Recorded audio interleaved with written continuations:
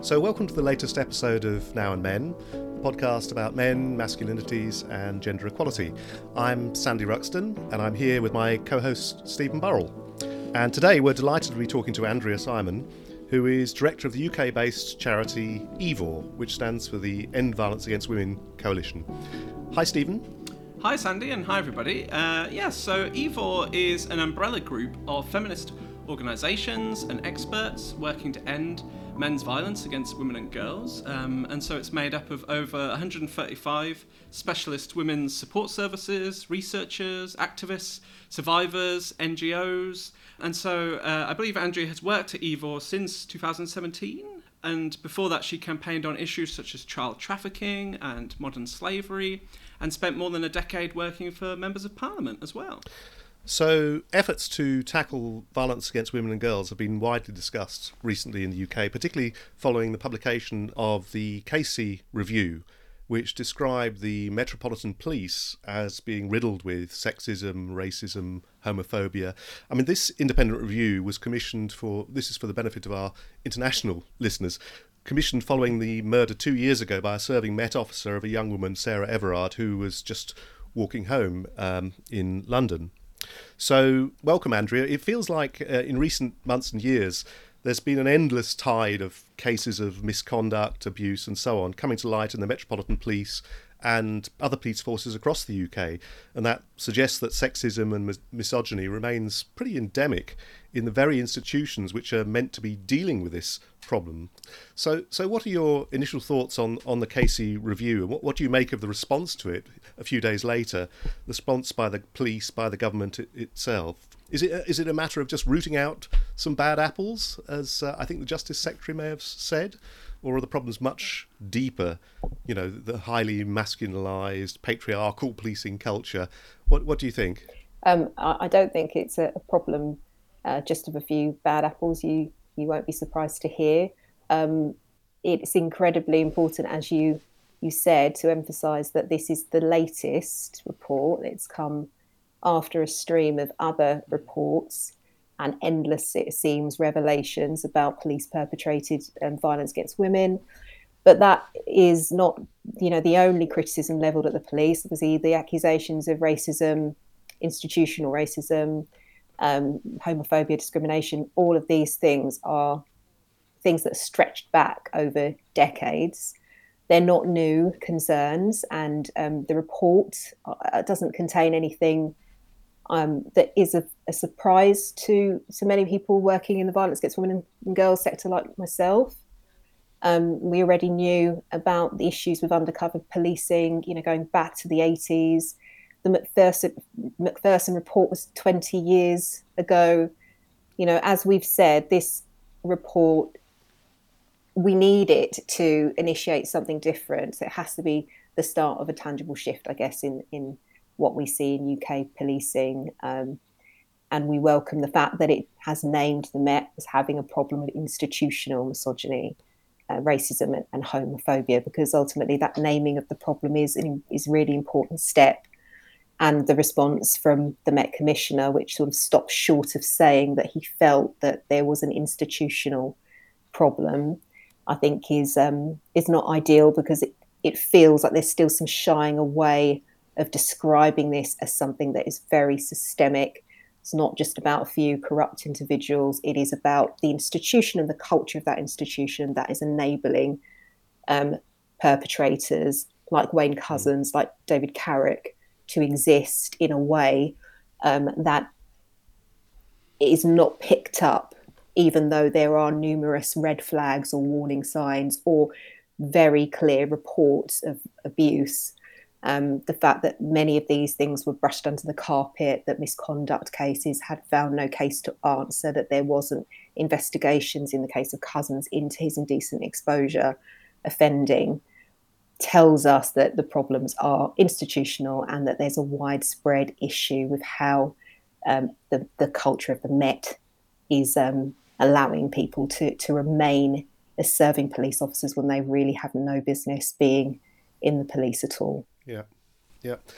I was having a look at the report myself, and the issues around sort of lack of trust of the public, lack of confidence in policing, the decline of policing by consent, all of this stuff was so sort of prominent, lack of leadership. It criticises pretty much every facet of the Met's policing, doesn't it? But one of the things I wondered about was the issue of resourcing, because I think it says it in the report that there were certain units within the police who could pretty much get what they wanted in terms of resources. So, the firearms people, the men working in firearms, they could get specialist night goggles if they wanted them, and so on and so forth. Whereas the resources devoted to tackling violence against women and girls was much, much less. That's right, isn't it? That's absolutely right. And it's indicative, isn't it, of the prioritisation of violence against women as opposed to other forms of crime. And we're now in a place where we have violence against women as a national strategic and policing requirement, which means that all forces across the country are supposed to have violence against women on the same footing as they do child sexual abuse and terrorism. But even within that promise that we are going to have more attention and more resourcing going towards tackling crimes against women, we see that there's prioritisation even within that. Org is very much at the bottom of the pile. We haven't really seen any evidence of that strategic policing requirement making a difference on the ground. And certainly what was shocking about the Casey report was to hear that you have this complete disregard for rape survivors' evidence, with fridges holding evidence taped together, or allowing evidence to be spoiled because it wasn't considered important enough to ensure that we had functioning equipment. I think that's just a real indictment on how little policing has prioritised, has cared about crimes like rape, sexual violence, domestic abuse.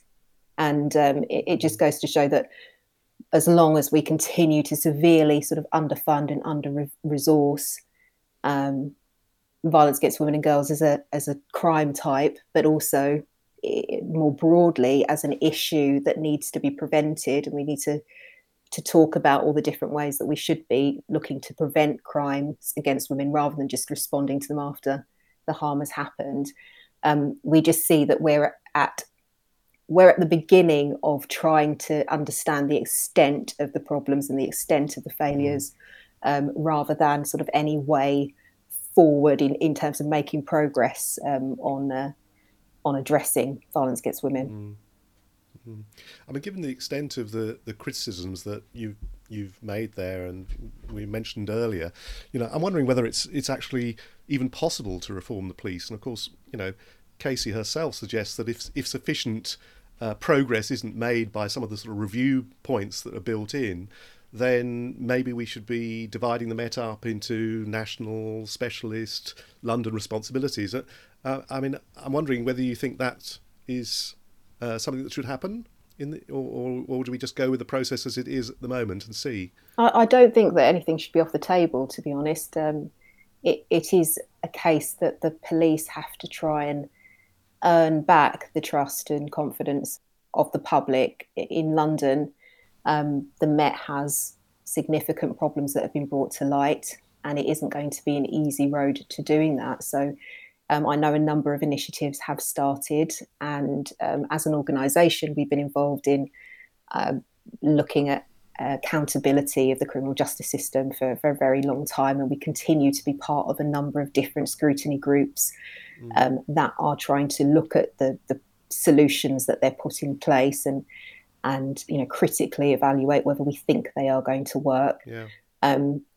So I think it's important for there to be some time. We fully understand that the Met and police forces across the country will not transform overnight. It's going to be a process, and I think things will get worse before they get better, because actually what they're doing now, so going back and looking at previous misconduct cases over 10 years, and trying to see whether they have people on the force that don't belong there, is going to uncover many more individuals who haven't received the treatment they should have done.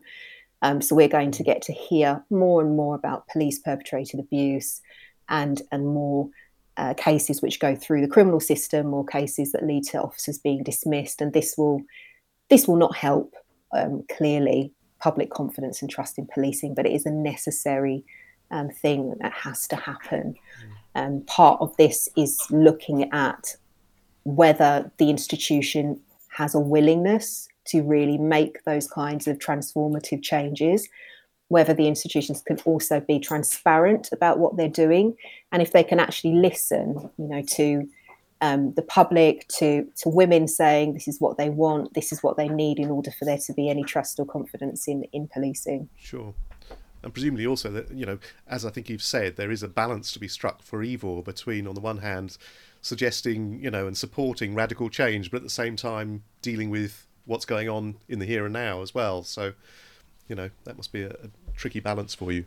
There are definitely challenges to trying to reform policing to make it work for women and girls when we know that the system is fundamentally broken. It doesn't deliver justice to the vast majority of women who report rape, for example. The rates of prosecution are so low.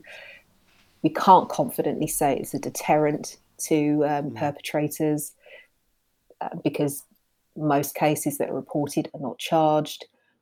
So you do have to question why so much time and effort is put towards, and resource goes into the criminal justice system when vast majority of women won't report in the first place. And we want to make sure that women who do come forward and want to report to the police are met with a decent service. They're treated with dignity. They have the opportunity to access justice in that way. It should not be denied to anyone who wants to try and get justice through the criminal justice system. And it's not always the case that that women find that they are met with officers who are skilled, who are trained, who have any kind of specialism in sexual violence or domestic abuse. So we think all those things need to change. The institution does need to reform. It does need to ensure that survivors' voices are heard. And that's important to us, but it isn't the whole story. And, there's a lot of other things that need to happen, and a lot of societal change. And survivors have to be able to get the support, particularly the support with mental health, counselling, therapy, which they need in order to cope and recover as well. Mm. Yeah, and just to add, for the benefit of our international listeners, you mentioned before about David Carrick, and I suppose it just is one example of how deep this problem is, that he was a serving Metropolitan Police officer and he was jailed for life recently after admitting to 85 serious sexual offences against women over 17 years. So the fact that he was able to get away with that and use his status as a police officer, I suppose, just demonstrates the scale of the problem. But as you said as well, I guess, I suppose all of this focus on the police, perhaps, as you said, does put the emphasis very much on dealing with this after it's happened. But as you've said as well, perhaps we also need to be discussing a lot more what we could be doing to stop this from happening in the first place. And I suppose I know that that's something which Ivor emphasises a lot, is the need for more to be done in terms of prevention. So could you perhaps say a little bit about why that is so important for you, and what kinds of things you think we could be doing more of in the UK in order to prevent violence against women and girls from happening in the first place? And that's really, really important for us to focus on. We continue to see a focus on criminal justice system solutions, but as I've said, the vast majority of women are not reporting to the police at all. And so we have to look at how we reduce and how we prevent these crimes in the first place. And one of the ways that we think it is vital to do that is to focus on the type of education that young people are getting in schools, and that is really equipping them with the tools they need, both to assert their own boundaries and safety, and voice, but also to be respectful and to understand what healthy, equal relationships are all about. And so that does mean that we're giving young people really good quality relationships and sex education, and that we're sort of supporting that by talking to the wider public through public education campaigns about how attitudes that tolerate and minimize violence against women and girls by men are generally sort of harmful for the whole of society, but are also harmful for women and girls. And that, I think, is very key to us trying to prevent more victims becoming victims in the first place. We're starting to see some good work on the front of public campaigning. We've seen initiatives from the Home Office who've had this Enough campaign, which is aimed at challenging men's attitudes and educating the public about how everyone can be bystanders, could safely intervene in situations where they see harassment and abuse. And we have mandatory relationships and sex education in schools, but what we're not seeing is that there is the investment behind that to make sure that that's of a good quality, that it's consistent, that it's across all schools, and we're not seeing enough specialist input as well from experts, particularly women's organisations, experts in violence against women and girls being called upon to really inform that work. And we're also, when we talk to young people, and we've recently surveyed them, we're finding that they also feel that not enough is being done. So in a recent survey that we did, 80% of girls thought that schools needed to do much more to support young people's sex and relationship education and to also tackle sexual harassment that is going on in schools. So there's a huge gap here in that, the resourcing, but also the quality of what's actually being offered. Yes, and I suppose we have also seen some pushback recently, haven't we, from some MPs questioning whether we should be having, sex and relationships education as it is currently, talking openly about these kinds of things. So I suppose there's always that risk, isn't there, of pushback against this as well.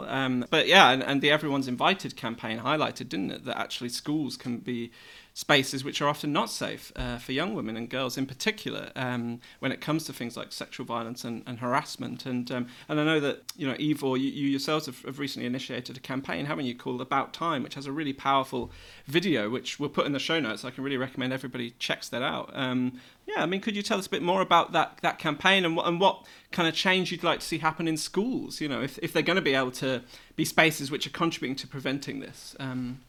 Yeah, definitely.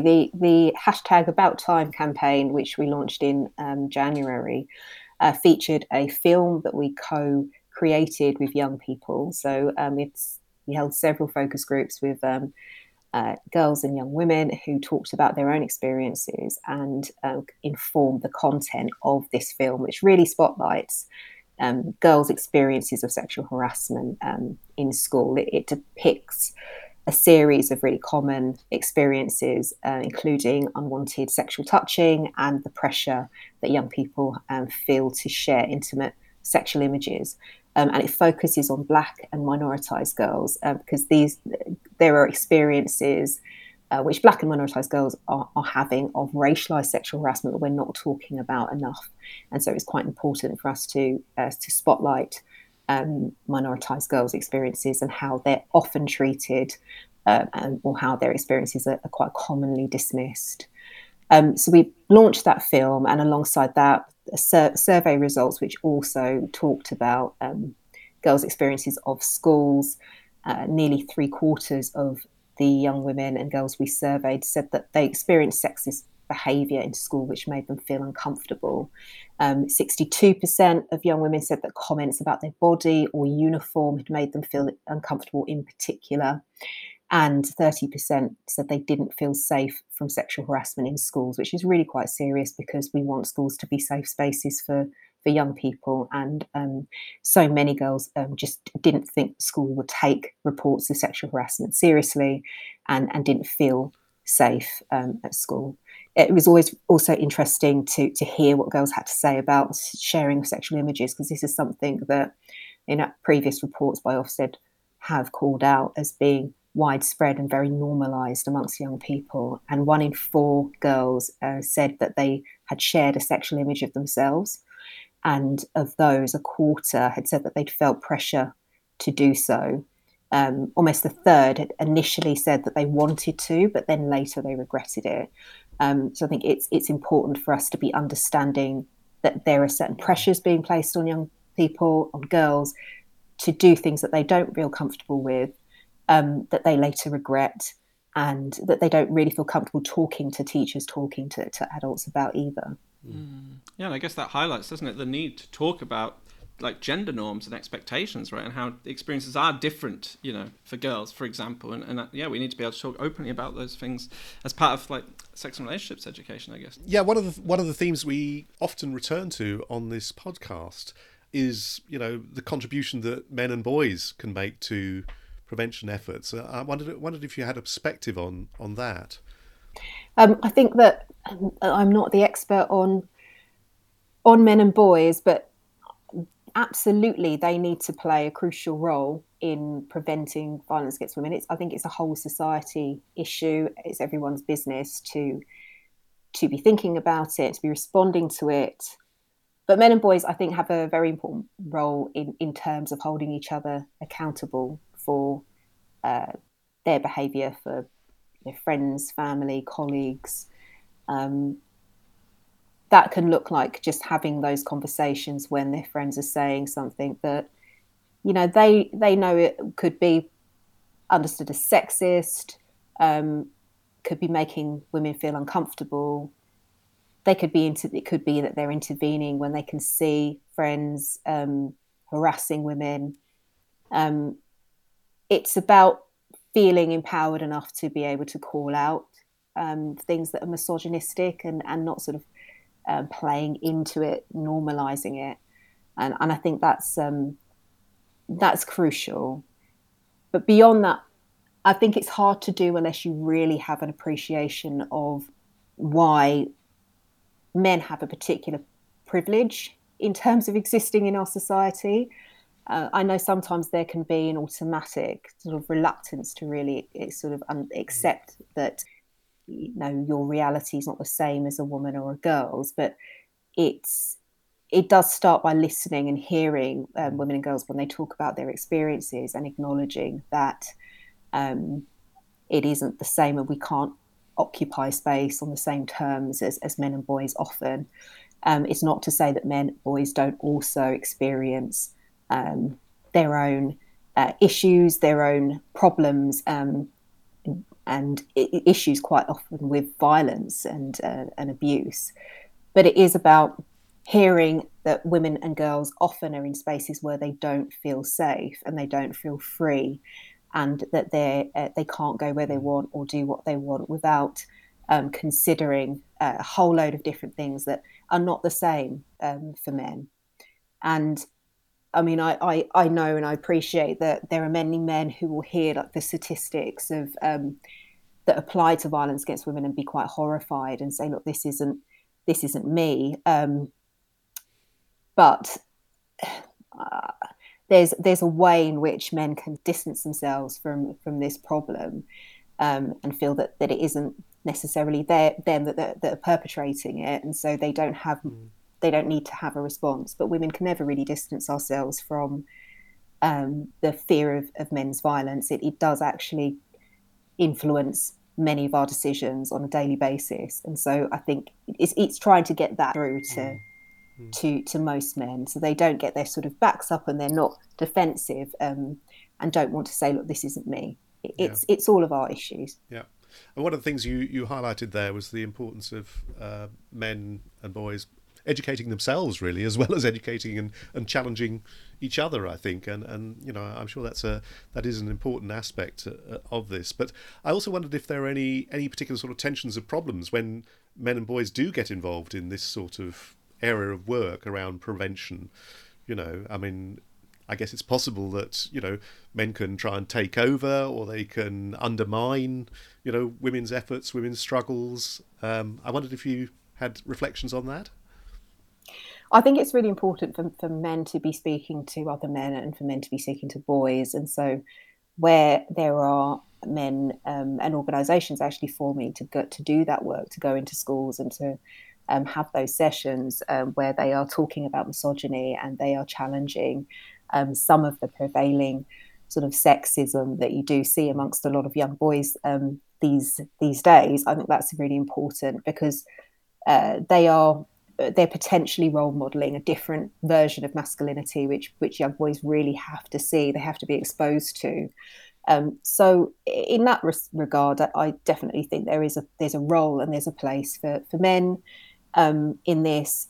Some of that will look like supporting and amplifying women's voices, but some of it will be really specifically at the front line of this, challenging misogyny, talking about it, giving different examples of masculinity for a younger generation. So there doesn't have to be tensions. Good.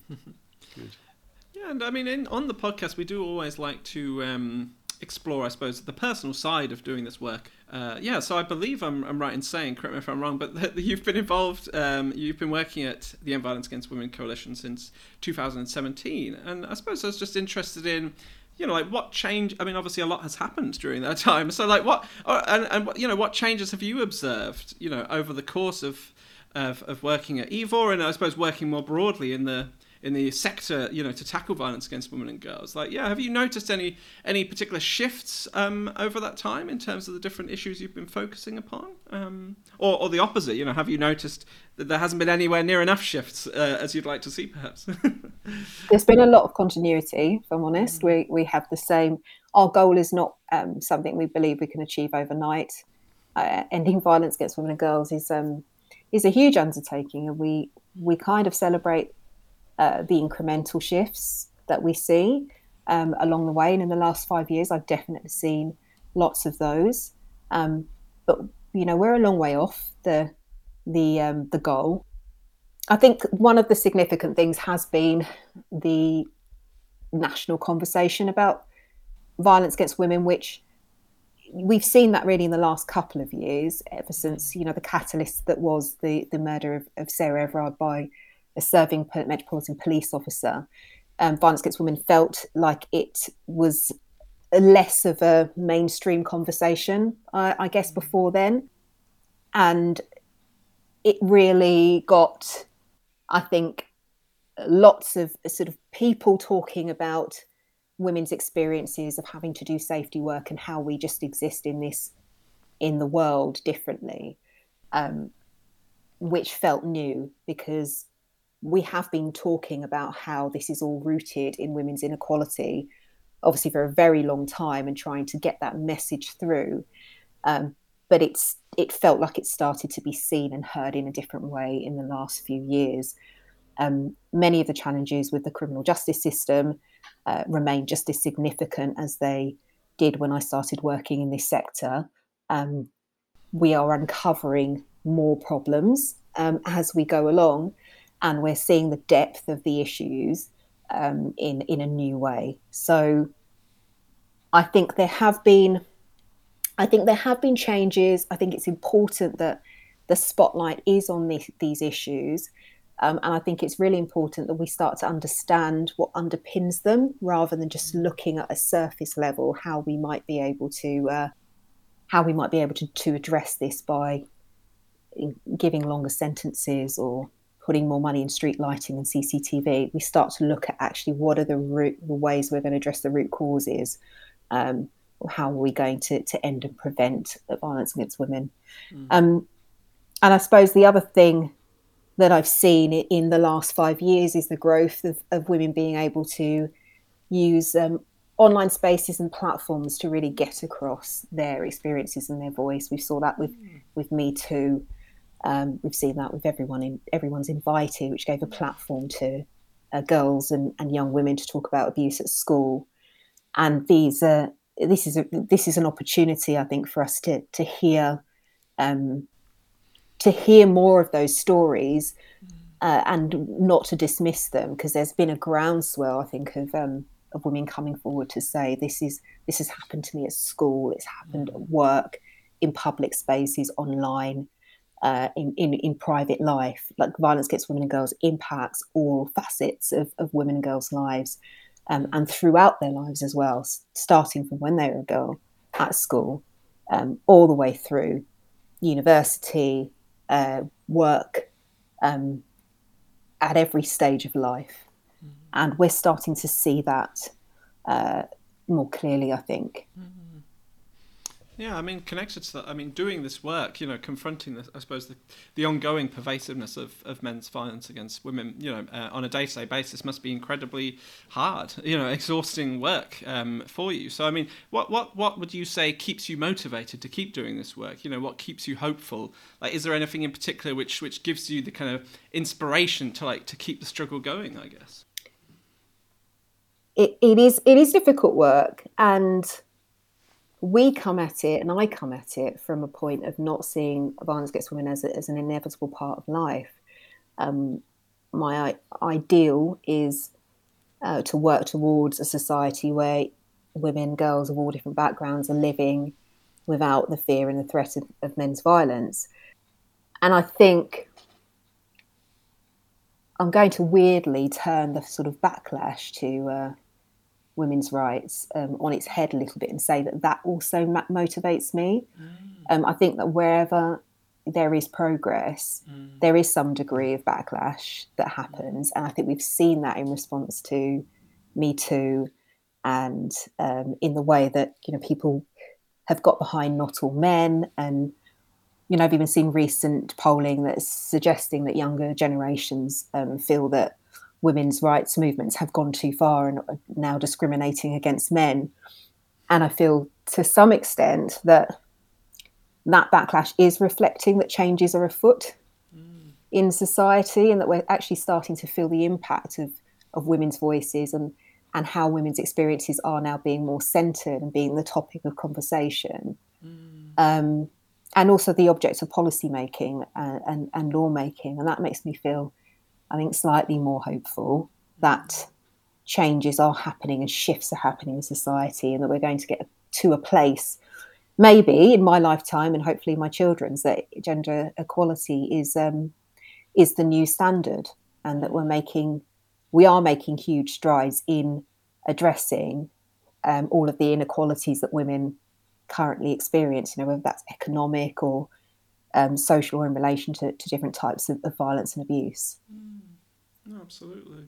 I know as well that one of the things Ivor really emphasises, I suppose, is the need for a kind of intersectional, anti-racist approach to tackling violence against women and girls. So could you tell us a bit more about, what does that mean, and why is that so important in your eyes as part of this?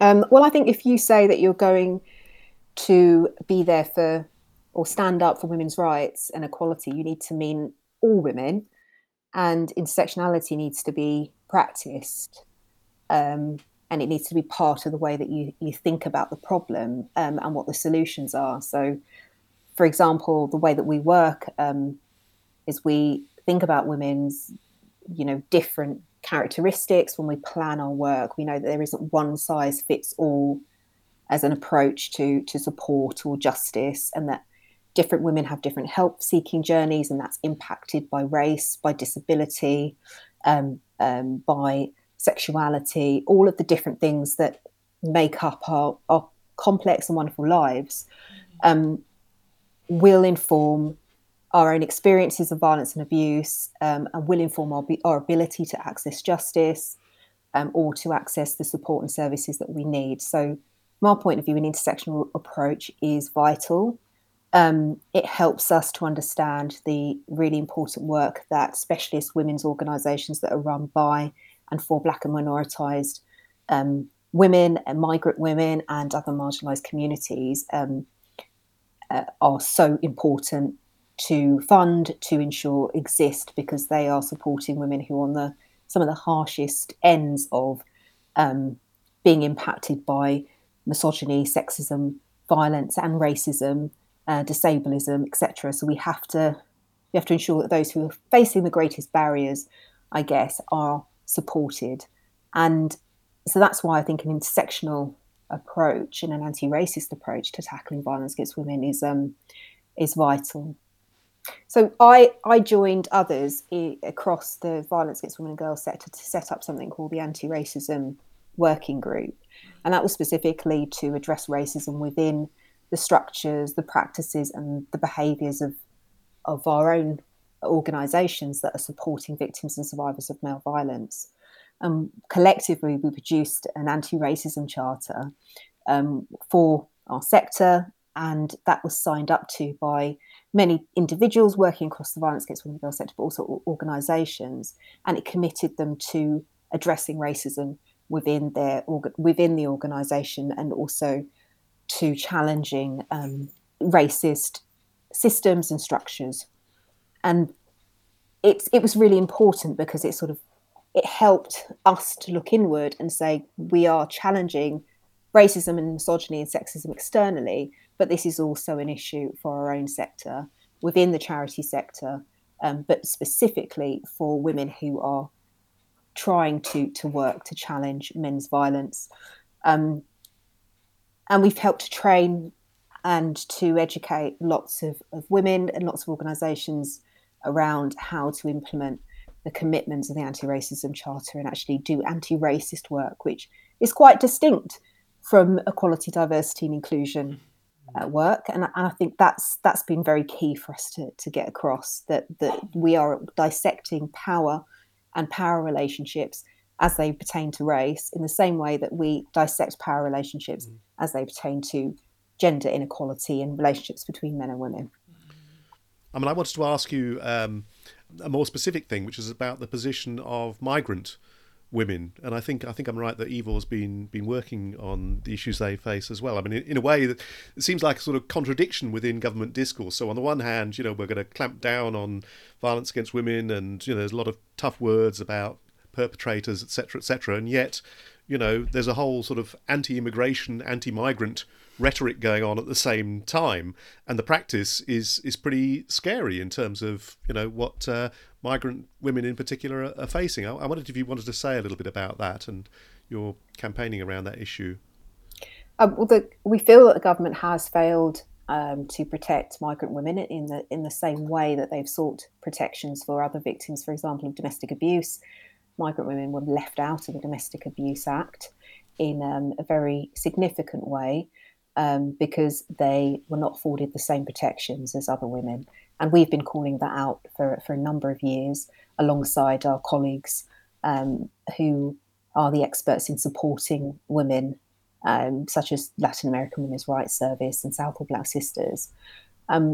So not only are migrant women being left out of the same sort of protections when they are victims of abuse, and we don't have a government who fully acknowledges the impact of a woman's insecure immigration status and the relationship that can have to abuse, because perpetrators will often take advantage of that and use that as a way to coerce and control their partners.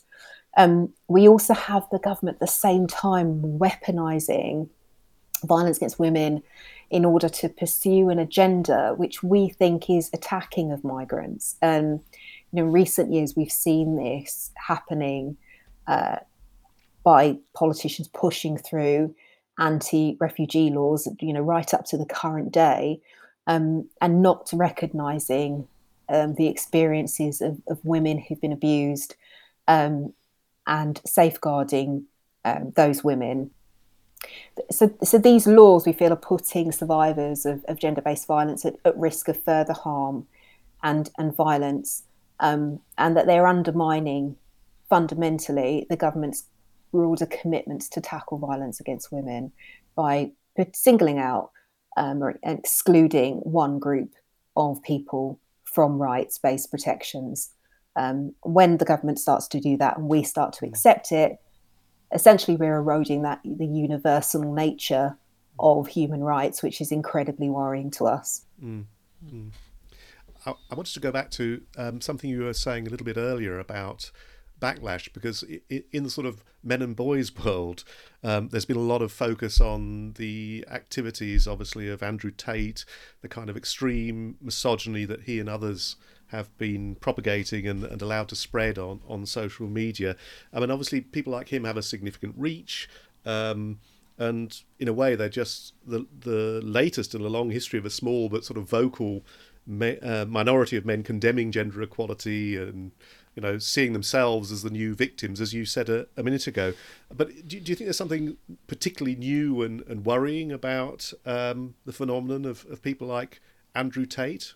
Yeah, I definitely do, and I know that many of us until sort of last summer, probably hadn't ever heard of this individual, and he has he amassed a huge following really rapidly online, and I think many parents, for example, were really caught unaware that he was becoming quite so influential of their children, and I say myself, I was very late to understanding quite how prolific his content had become online, and hadn't realised that my own teenage son had been absorbing this. And when we had a conversation about it, uh, he was very ready with the defence of Andrew Tate and his content, and was telling me that he felt that he was misunderstood in many ways now.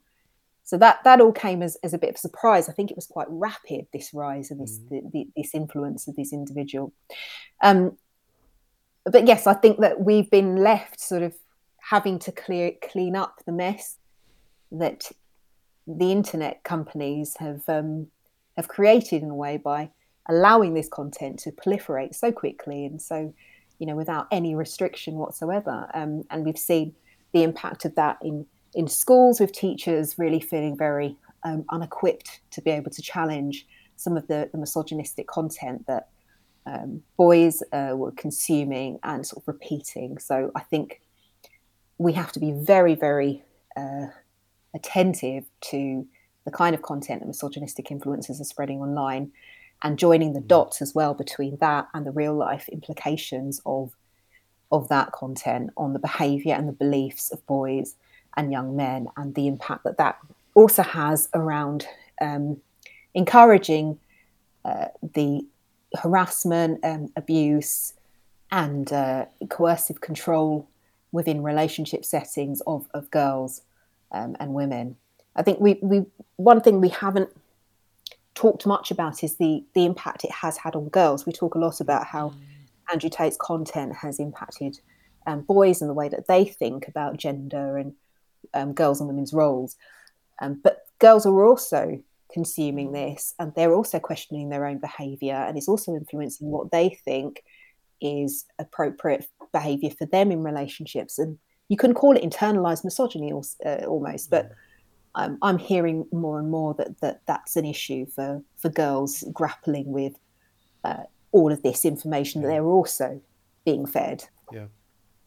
No, that seems like a very important point, and I'm sure you're right that we need a lot more to be done to tackle online abuse of women and girls, and increase regulation through tech platforms that perpetrators use. The whole burgeoning of the manosphere, really. But as I understand it, women and girls aren't mentioned in the online safety bill. Is that the case? And what more can and should be done about it? Where are we at with the online safety bill? So the online safety bill is currently in the House of Lords, and we have been campaigning with partners to try and get the bill to introduce a violence against women and girls code of practice for internet and social media companies. We think this is a really important way that we can ensure that internet companies and social media can take responsibility and accountability for preventing and addressing the abuse that is on their platforms, that they often profit from because this information and content is shared so widely. We need them to be looking at things like how to ensure that their platforms are safe by design, and we need them to have better standards when it comes to enforcing their terms and conditions, and that those terms and conditions are of a decent standard across all platforms. And that's where we feel that the online safety bill really falls short and lets down women and girls who've experienced online abuse. So we're hoping that there's an amendment that will go into the online safety bill in the House of Lords that will be passed, that will ensure that there is a code that is mandated which relates to violence against women and girls. There are currently other codes in the bill. and they relate to other issues, but nothing on violence against women and girls. As you say, it isn't mentioned at all in this bill. And one thing which goes through my mind a lot with this is like, how much of the internet is the influence of pornography, right? Which often is putting out there quite narrow, sexist, misogynistic ideas about sex and sexuality and stuff, and how that influences online spaces. But yeah, I mean, obviously we are in a period of quite significant political flux, as always, in the UK. So I suppose, we are supposed to be having a general election, I think, in a year or so's time. And yeah, I mean, do you have any thoughts about, do you see any differences on the horizon in terms of how violence against women and girls will be tackled by an incoming government in the future? Like, do you think it would make it? I see Keir Starmer's made a speech today about how he wants to see like violence against women and girls halved in 10 years and things like that. I mean, do you think that these kind of political shifts could make a difference in your view, or yeah? I think yes, it's important right now when we're thinking about an upcoming election that violence against women and girls is part of manifesto commitments. We want to see that this breadth of support there is within the public domain for doing something about violence against women. That we want to see all these national conversations that we've been having about women's safety translated into ensuring that the government have the political will to finally really do something about this. So it should be a central election issue. If we keep prevention at the heart, we can start to then see that solutions will come out rather than some of the PR announcements that you've seen, which are very short term. They are about putting money into street lighting and CCTV, as I've mentioned before, and they fail to get to the root of the problem, and therefore will not transform the experiences of women and girls today. So we need to see very sort of radical thinking from our politicians and a demonstration they really understand what it will take to end violence, rather than quick fixes or sound bites or things they think is going to please the public. And we do want to see that there are some survivors who are not left out of the promises that are being made now and will be made by whoever's in government next. So those issues for migrant women, where we've talked about them being excluded from provisions that support other survivors of abuse, have to be addressed. And we don't want to see that incredibly harmful rhetoric around refugees and other migrants being prioritised over the safety, the dignity, and the treatment of survivors of violence and abuse. But I think we've also come out of a situation where politics has been very messy and difficult. Like in the last year, we've had 3 prime ministers, and we've had some significant delays to bits of legislation, some of which we've talked about: the online safety bill, the victims bill, which has still not appeared, I believe is very soon to appear, but we've been waiting for that for a very long time. So it has had a knock-on effect, the political instability, on being able to further bits of legislation that would improve the lives of victims and survivors of violence and abuse. So we're still grappling with the fallout of all of that, and looking to politicians to make good on the promises they've been making for a while now, but we haven't really seen that much change, that much difference on the ground. Yeah. Well, just the last question, just quickly, I had was just Ivor is a kind of avowedly feminist organisation, and perhaps that is something which might be quite hard for organisations to say openly these days. There's a lot of pressure to be professionalised, like politically neutral, gender neutral. Also, the backlash you've mentioned as well. I mean, do these things create obstacles, for you in the work you do? Like, how do you navigate those tensions, and why is it that actually saying, being openly feminist is really important in your eyes? I think that probably some of the greatest risks come with a lack of recognition of the role that gender plays in terms of violence and abuse, both prevalence and solutions-wise. We're really clear that this is an issue that disproportionately impacts women and girls and is disproportionately perpetrated by men and boys, and so we have to be clear about that. We have to name that. And for us, it's so fundamentally tied in with women's equality, and seeing that as the cause and consequence of violence and abuse. And those messages won't change, and they have to be centred, I think, in any solutions, because if we don't acknowledge that the problem is men's violence against women, then we're just talking about violence in general, and that's not going to help ensure that we're addressing who is committing the violence and dealing with that. I mean, when you think about some of the most progressive and transformative actions that have come out of the government's rape review, which was trying to look at how we transform the response to rape victims in the criminal justice system, it has been that message through Operation Soteria, which is a police and CPS program looking at how to improve both investigation and prosecution of rape. It has been to identify that we need to focus on the suspects and have good suspect-centric investigations. Previously, or what we still see actually, is an undue focus on women who've reported rape, on their credibility, on their characteristics, their behaviour, and that has to shift. And I think we've just, in general, got to shift from thinking about women and girls as being, and their action as being the solution to male violence, and to think about men and boys, and to look at how we place the onus on them to address their behaviour, their actions, and to hold other men and boys accountable. It's very important for us to be clear about that and to keep that in mind when we're talking about this issue all the time. Well, thank you. That's a highly relevant message for our podcast. So thank you so much for giving up your time and for all the amazing work you're doing. It's so much appreciated. Yeah, thanks, Andrea, for coming on. It's very good to hear you talking about all these different topics and what you're doing. No, thank you for having me. I've really enjoyed speaking to you. Oh, it's our pleasure. Thank you. Thanks. Well, Sandy, it feels like we're recording this episode at quite an important time here in the UK, really, given that the Casey report has just come out and has really shone a light on the extent to which sexism and misogyny, racism, homophobia are kind of entrenched within policing and actually in society more broadly as well. What did you make of the conversation with Andrea? Yeah, sure, Stephen.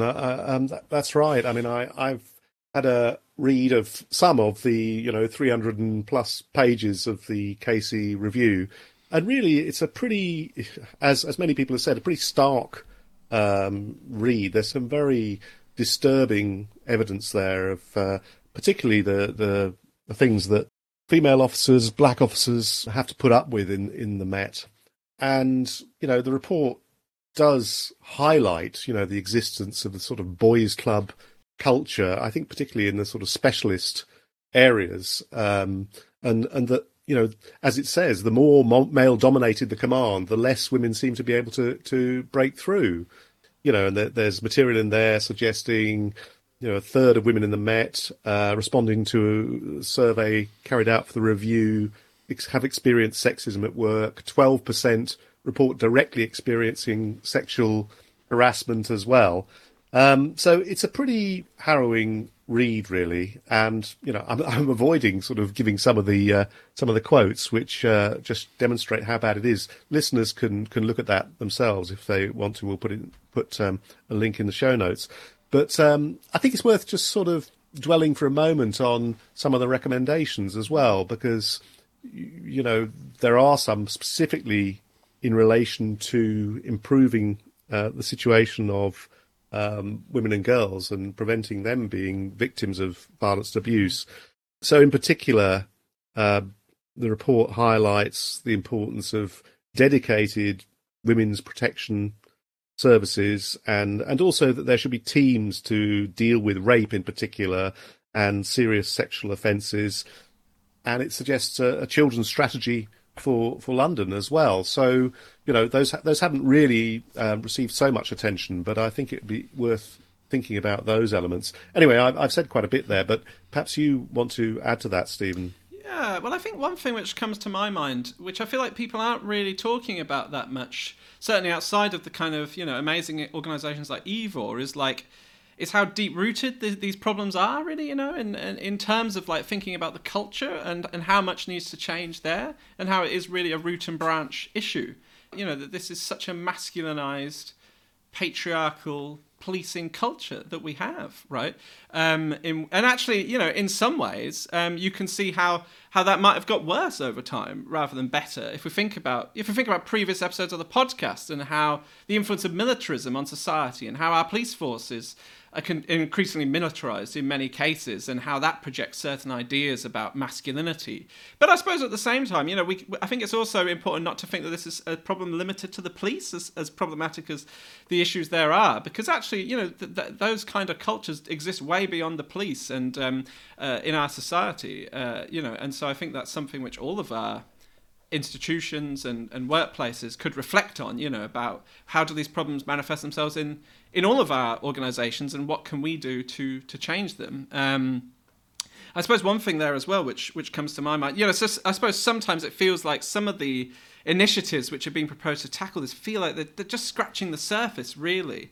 It's the same goes for schools, for example. Obviously sex and relationships education is really important and necessary. But actually, the kinds of culture and norms that boys are learning from a young age extends well beyond that, even just within the school campus. And I know that's one reason why Evor, campaigned for a kind of whole school approach to preventing violence against women and girls for that reason. And I think that we need to reflect on this on a more personal level as well, right? As men, to look quite profoundly at ourselves, right, and think about how have we been influenced by this kind of culture, because I think we can just see all around us still, that this idea that men should have more power than women, that men should have power over women. We're learning that all around us all the time, and that does manifest itself in all sorts of different ways, in our relationships, in sex, in the workplace, at school, all around us. And I think that's an ongoing thing which we all need to kind of reflect on and unpick and challenge in ourselves as much as anything, I guess, isn't it? Yeah, you've made me think whilst you were talking there of not wanting to blow our own trumpet, of course, but I'm just about to. An article that you and I wrote with Nicole Westmoreland for The Conversation, and this is 2 years ago, about Sarah Everard and how we can all help change masculinized workplace. A lot of the things that you just said about workplaces being male dominated and the constructions of masculinity within the workplace, there's a lot that needs to change more generally, not just in the police. I mean, for example, the cultures are often still based around a sort of ideal male, in brackets, male worker, and career progress can be linked to full-time continuous employment, and women's lives are often not fitting those patterns so much. So, there's lots that can change. Did you have any reflections as well on being a parent and the role parents can play in this? Yeah, well, it was interesting. I mean, Andrea did mention the conversation that she had with her son, I think, her teenage son, about Andrew Tate, and she said her son, to an extent, was defending Tate. And I guess those kinds of conversations may be going along in many, many families around the country and probably internationally as well. And I also know from my own experience how difficult it is to deal with some of these issues, and how you need to sort of, well, I felt I needed to tread a fine line between not sort of writing off opinions and closing down debates, which I thought weren't worth it, if you see what I mean, but at the same time maintaining dialogue, dialogue with teenagers, particularly teenage boys, is a difficult thing for parents to maintain, but it's actually absolutely critical to making progress in these areas, I think. Yeah, and feeling able to talk openly about these things. Absolutely. Yeah. Okay, well, yeah, we should probably stop there for this episode. But thank you so much, as always, to all of our listeners for tuning in. And do contact us at nowmen@gmail.com if you have questions or comments. As always, please do subscribe and share the podcast with your friends. And we will be speaking to you again soon, hopefully. Thank you. Yes, and it's goodbye from me as well. So talk to you soon. Bye. Bye.